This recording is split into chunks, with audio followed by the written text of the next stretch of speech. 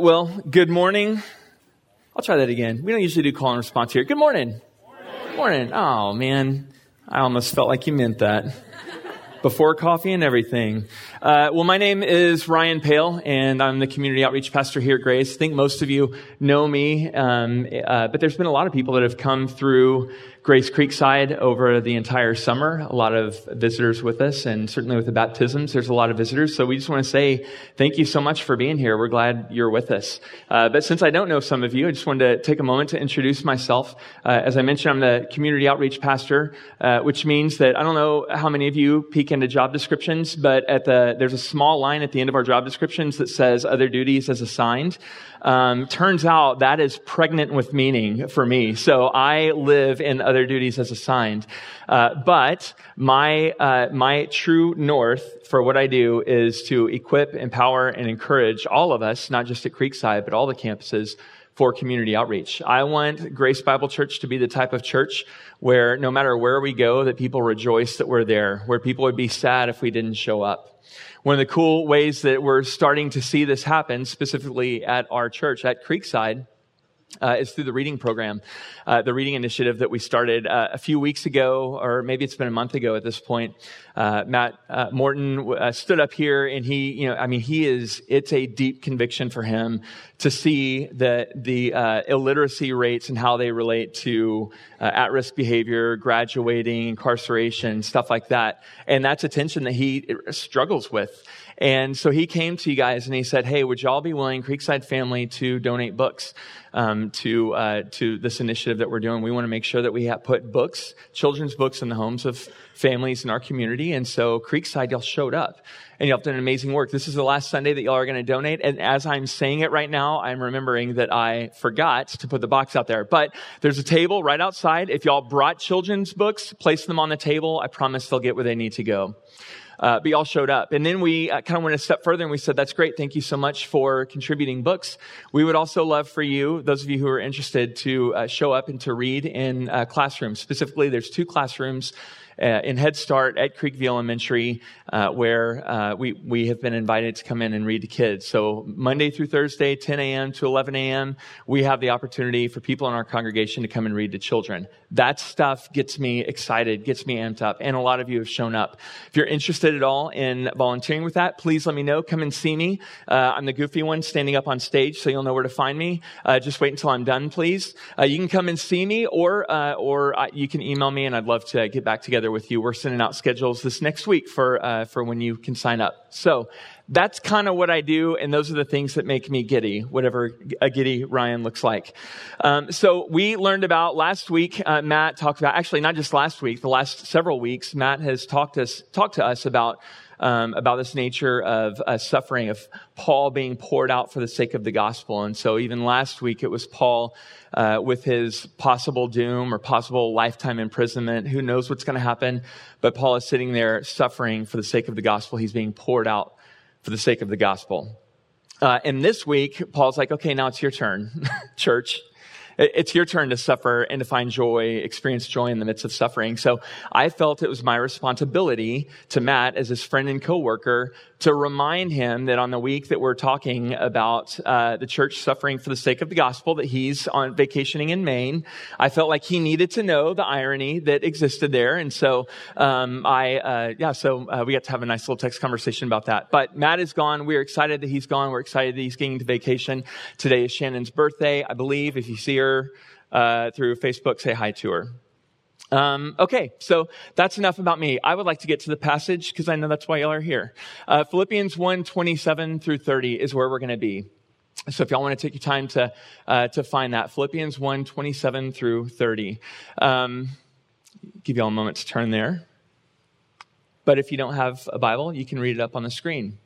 Paul says this: only conduct yourselves in a manner worthy of the gospel of Christ, so that whether I come and see you or remain absent, remember he's in prison, I will hear of you that you are standing firm in one spirit, with one mind, striving together for the faith of the gospel. In no way alarmed by your opponents, which is a sign of destruction for them, but of salvation for you, and that too from God. For to you it has been granted for Christ's sake, not only to believe in him, but also to suffer for his sake, experiencing the same conflict which you saw in me and now hear to be in me. Paul gives us a great passage here. This reminds me of last weekend. I had the joy to go to Tuscaloosa, Alabama, and to experience that cult and to go there. And it was an amazing thing. It's something I wanted to do for a long time. The getting pummeled part was not great. I think I don't have to explain why, but the whole experience was great. But we decided that we were going to take a little bit of a road trip, my buddy and I. So we, on Friday, we drove from College Station to Selma, Alabama. And then on Saturday night, we drove from Tuscaloosa, Alabama to Birmingham, Alabama. And these are just monumental places in the civil rights movement. And I studied history in college, and civil rights that was my era. That was my specialty. I loved it. So getting to see these places was pretty profound for me, really humbling.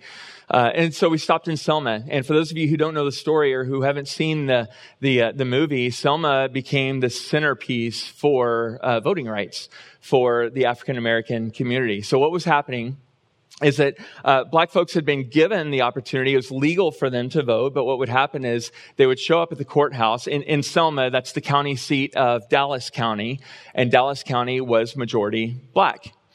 But the problem was that black folks would show up and they'd say, hey, I'd like to register to vote.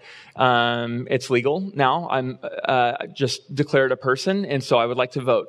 So what would happen is they would be met with questions that were just, I don't know, maybe a small handful of people in the entire state of Alabama could actually answer these questions that they were being asked. And of course, when they don't get the answer correct, then they're denied their registration, so they can't vote. So when you are the majority population in that town, for you to not be able to vote, it's a pretty big deal. So this is a grave injustice. So they rallied people together through churches and through friends and connections and organizations. And so one spring morning in 1965, they decided that they were going to start in Selma, Alabama, at the county seat, at the courthouse, right where they were denied registration, and they were going to march 50 miles to Montgomery. And in their march, they got together and they went on the sidewalks, a few hundred of them, and they went on the sidewalk and they marched. Now, they came across a bridge, the Edmund Pettus Bridge, which is this famous landmark, crosses the Alabama River. So they get to this humpback bridge, they ascend it, they get to the top, and they see at the bottom of the bridge what was waiting for them, a blockade. And they decided, okay, we're on this march, we're committed to this mission. So they kept marching and they went down to the blockade and then they stopped. Well, the chief of police, he called out to them and he said, hey, this is illegal. You're not allowed to gather here this morning. You need to disperse, go back to your churches, go back to your homes, but you can't go any further.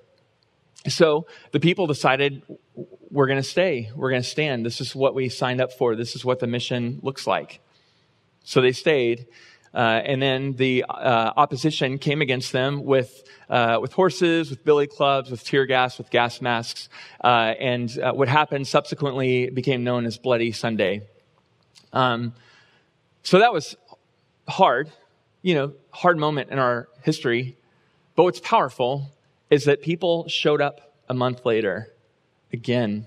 But not just the people in the Alabama area, people from all over the country showed up and they came to this tiny town and they decided, hey, we want to march. We believe in what you're doing. They experienced solidarity and unity. And so then they try again. They march up. They get to the top of the bridge. They see the blockade there. But then the blockade says, hey, it's safe. You can go through. But they didn't feel great going through. They didn't feel like they were safe. And so they withdrew. And then they went a third time, and they weren't met with a blockade. They were met with people who were ushering them, making sure that they were going to be safe on their whole journey to Montgomery.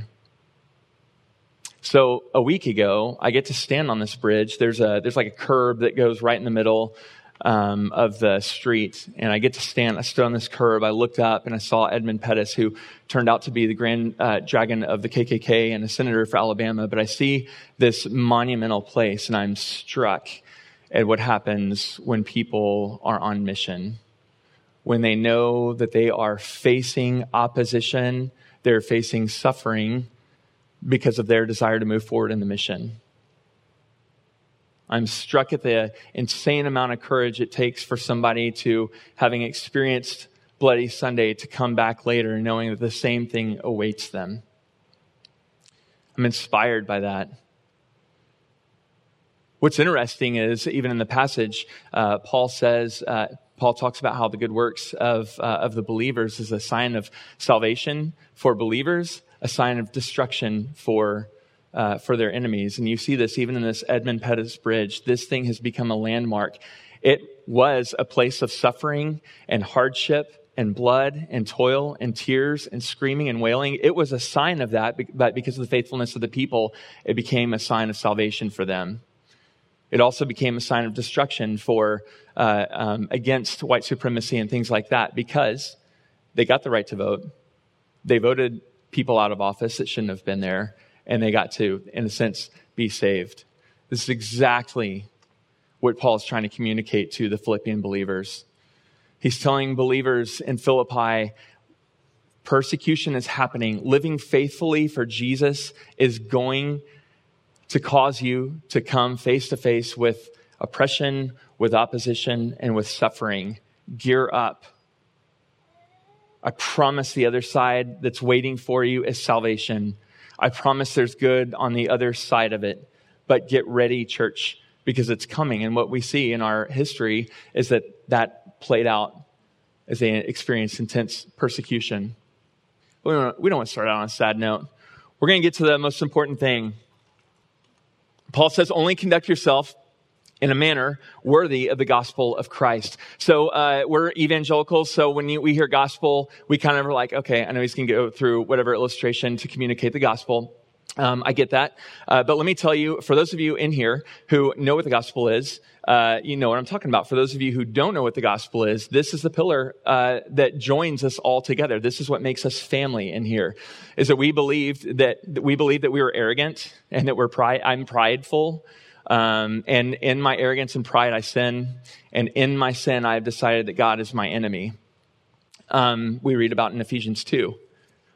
But God, because he's God and because he has more love than any of us could muster up on any given day, it's not even fair to compare those two. He didn't leave us in our opposition, and he didn't leave us as enemies of God. He actually sent his son to die for us. So that if we believe in him, we are no longer enemies of God. We're joined with him and we're part of his family. That's the gospel message. That is the good news that we proclaim. That's the good news that joins us all together. For Paul, when he says, live your lives, conduct your lives in a way that's worthy of the gospel, he's saying all things. Like that message, that redemption message, permeates every aspect of your life. Paul gives us examples. I'm going to kind of rapid fire through some passages. This is kind of Paul's relationship with the gospel, or how the gospel affects Paul's entire life. He says in Romans 1:1 that he is set apart for the gospel. 1:16, the gospel is the power of God.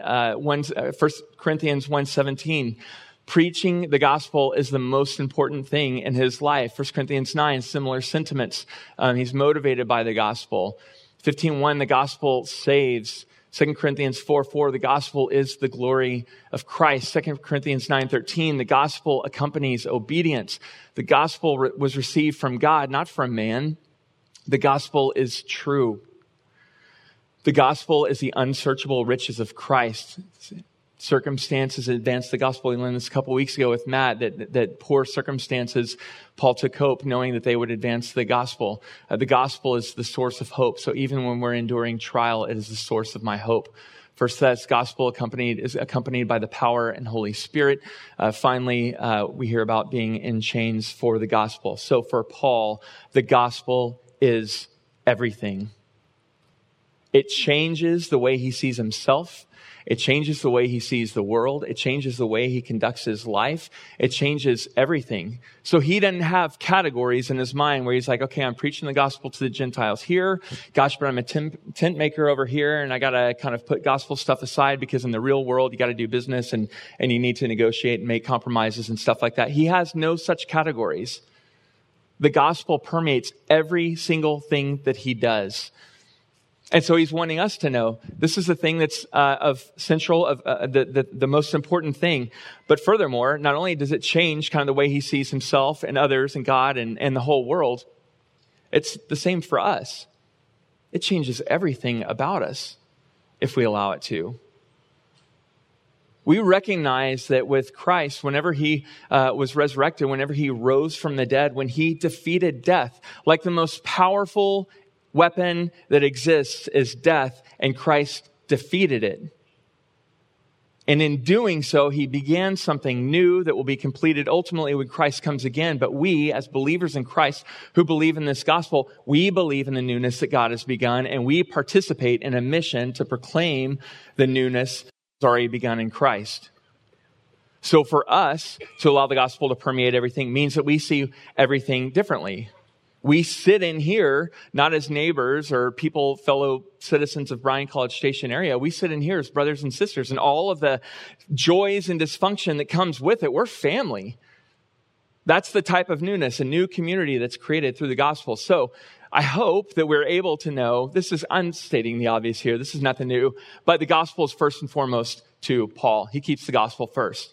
What I want us to look at is, in addition to the gospel creating a new worldview for Paul, something else happens. So live your lives conduct your lives according to the gospel. We got the gospel, foundational, new worldview, all that good stuff.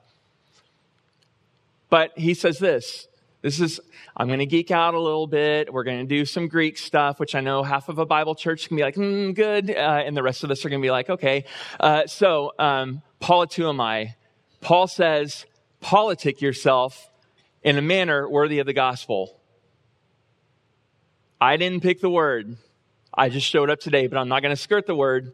Politic yourself according to the gospel. Let's let that sit for just a second.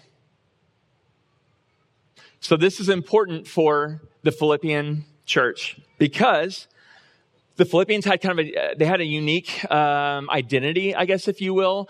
So they, because of a war that had happened a few decades before, they were given full Roman citizenship.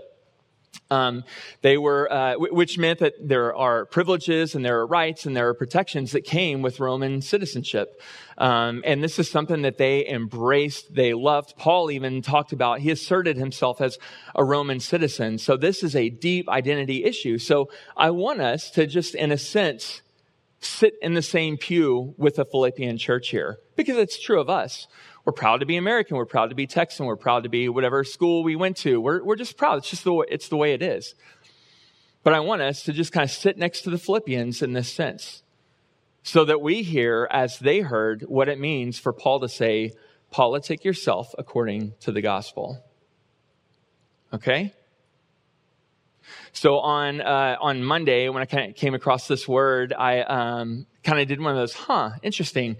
So then I thought, okay, I would like to just kind of take a case study to look at what it looks like to politic according to the gospel. In doing so, I wanted to use real life examples because I'm not a big fan of just learning the word and not being able to really apply it. So I'm like, okay, on Sunday morning, I'm going to take a real life example, something that is in the media, something that has everybody amped up, and I'm going to figure out, I want us to walk through what it looks like to politic according to the gospel. Okay, so if I weren't teaching this week, if I was teaching this last week, it would be a different issue. If I was teaching this next week, it would be a different issue. The issue this week is the Supreme Court trial. Now, I promise you we're going to be okay. Here's what I want for us to know. When issues like this happen, we are forced to choose one of two options. In this case, since this is our case study, I can either be pro-life and anti-woman, right, and throw my cards all into that, or I can be pro-choice and pro-woman. And so what we do is we align ourselves and we ally ourselves into one of those two camps.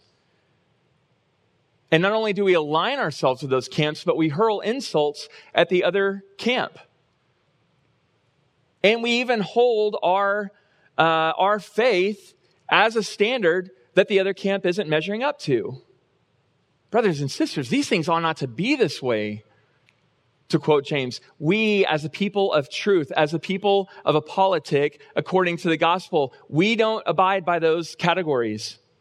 I would have longed to see us separate ourselves out from that and to say, and to grieve the fact that millions of children every year die because of abortion, and to advocate for them and to pray for them and to cry for them, as I saw at Hope Pregnancy this last week.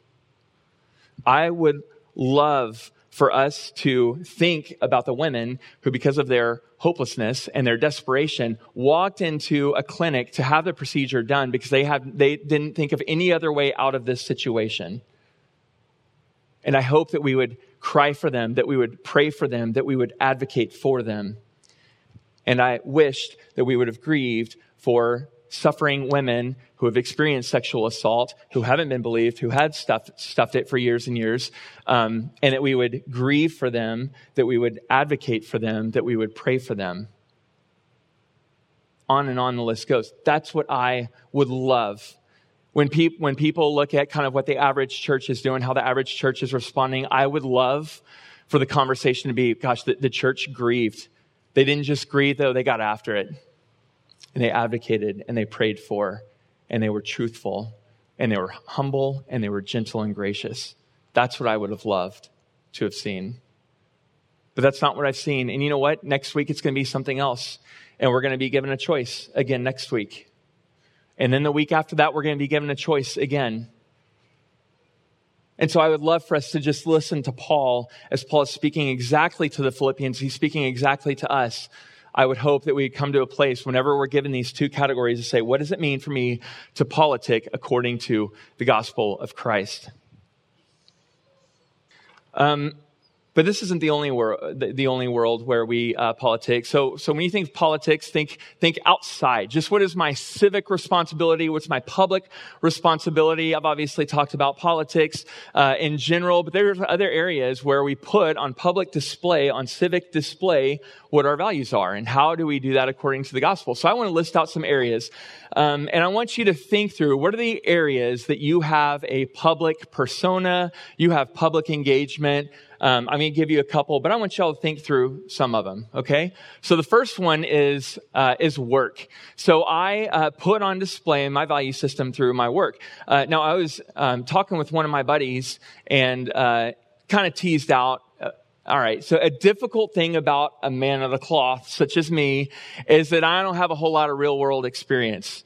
I sold insurance for about 9 months and then got into ministry, which I know you're thinking like it's supposed to be the opposite. You do ministry first, get burned out, and go sell insurance. I did it backwards. So I sold insurance for a little bit, but that's all I got.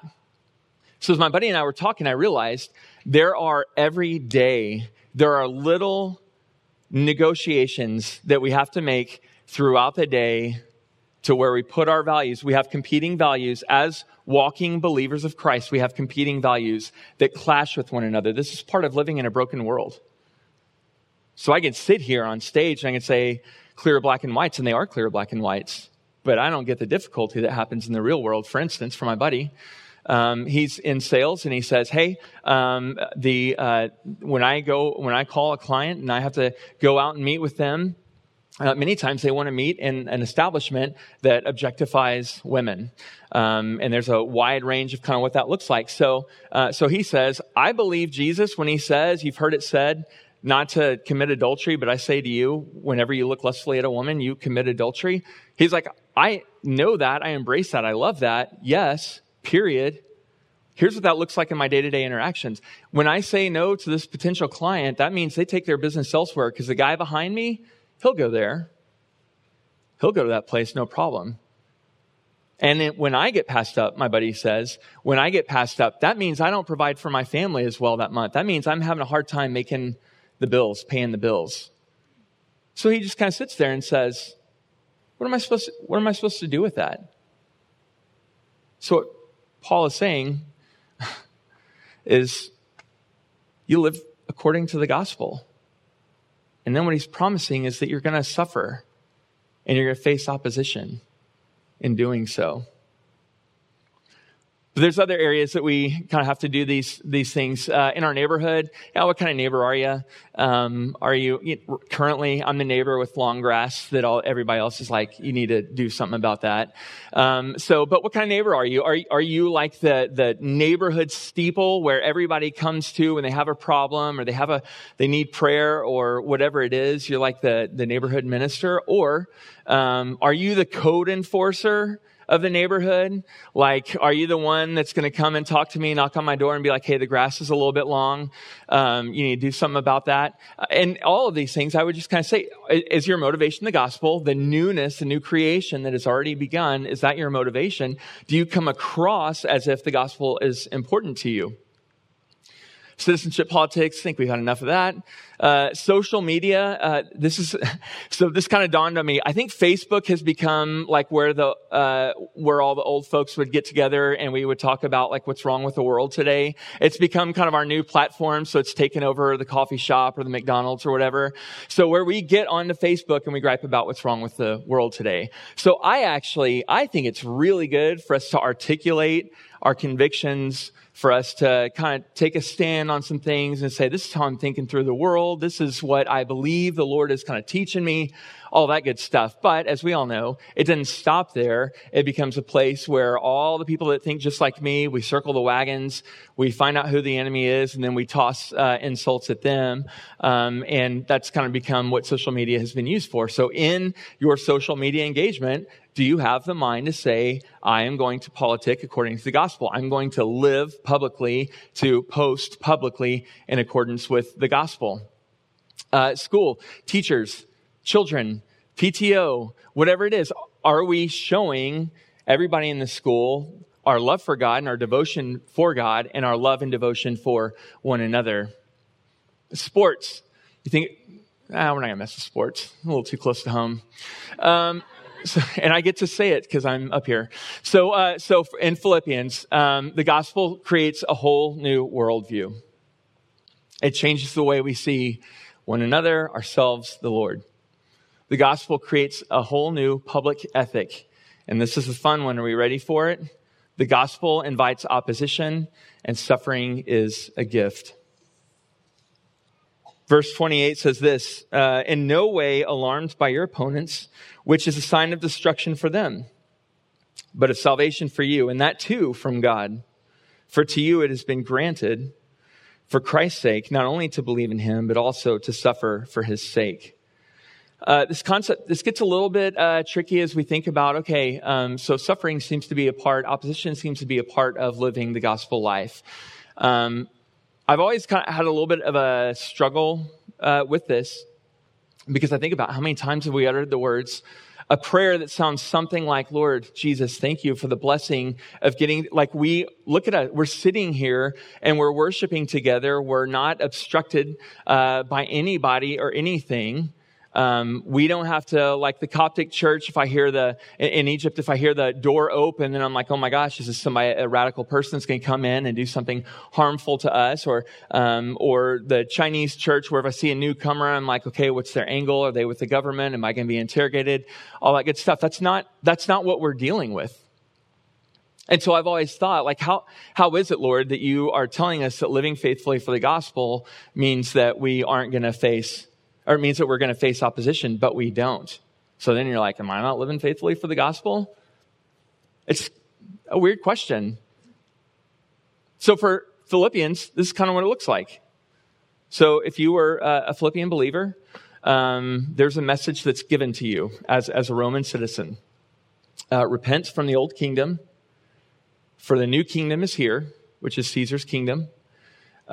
Be a good citizen and receive salvation. And prosperity and health, and your enemies are going to be squashed.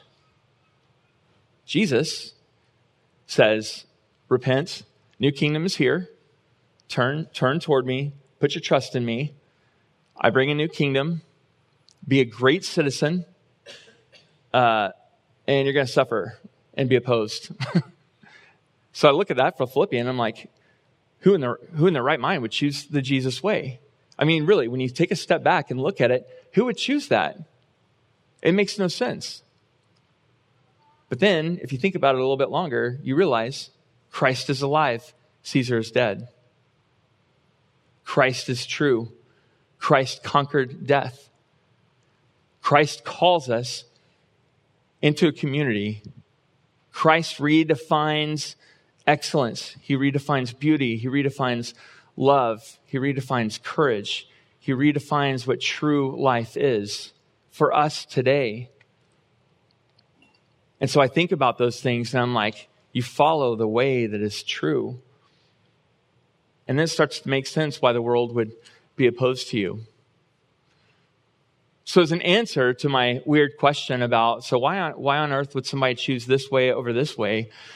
I want to boldly proclaim to you confidently that I have no idea. I think about kind of throughout the day that I make little, just for me, that I make little decisions where I can choose to live faithfully for the gospel or not. But usually it's to avoid some type of pain or suffering or opposition or whatever it is. So sometimes I choose to speak up about things because I should. Sometimes I speak up when I shouldn't. Sometimes I don't speak up when I should. I don't speak up when I shouldn't. But I'm able to make, on any given day, we're confronted with little tiny choices. So what would it look like? How much different would my life look like if I stood by my convictions for the gospel every day in every small decision? Well, I would argue that I'm sure there would be some opposition, more than kind of the normal opposition.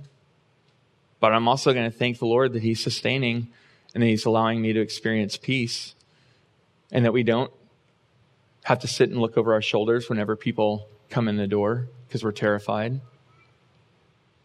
Finally, Paul says that suffering is a gift. For to you it has been granted for Christ's sake, not only to believe in Him, but also to suffer for His sake. This is another one of those things where he says, it's been graced to you. It's by grace that we have been saved. It's by grace that we suffer. That doesn't make sense. Now, a lot of people in here, there's a lot of suffering that happens in this room. There is loss. There's illness. There's addiction. There's a number of ways that we are suffering. A lot of times suffering for things that are kind of outside of our control. And those aren't necessarily correlated to our decisions to make for the gospel. But the reality is that suffering comes. And it's a good thing for us, which is easy for somebody that's not suffering to say that. I get that. I do know through hearing the testimony of people who are in these places, like I mentioned, China and Egypt, across the nation, that they recognize that their suffering is doing something in them that I don't experience. There is an opportunity for them to walk faithfully with Christ because of their suffering that I don't experience. There's a depth to their faith. There is a courage, a fearlessness of their faith that comes because of how the Lord is using suffering in their lives. I'm not praying for that, but if it comes, I hope that we would be able to stand with them, to be moved by the Holy Spirit, to have the type of courage that would allow us to live our lives in accordance with the gospel. So in closing, I want for y'all to think about the public displays of your life. Think about the politic of your life, the outward expression of your life. We talked about work. We talked about school, family. There's a number of different things. I want you just, however long you get a second of reflection, reflect for 1 minute sometime this week. What is my external life here, and how could it be more aligned with the gospel? Open yourself to the fact that God may be saying, this is not in accordance with the gospel. This is some other agenda. This is not my agenda. Open yourself to that. That's it. That's all the homework. That's easy, right? Okay. I'm going to pray for us, and then y'all are going to be dismissed. Lord Jesus, thank you that we are not alone in our suffering. Thank you that your way is truth and your way is life. I thank you that as we follow faithfully after you, that we do so in community with one another, girding one another up, supporting one another, spurring one another on. But thank you that you've given us the power of your Holy Spirit, which raised Christ from the dead and resides in us so that we can move forward faithfully. Lord, help us to. We confess that we need you. We're desperate for you. Would you please help us this week for just a moment to reflect on how we are living in accordance with your gospel. We pray, Lord, that our hearts would be open to whatever you say, and that we'd have the courage to move forward in it. We give thanks for all these things in Christ's name. Amen. You guys are dismissed. Thank you.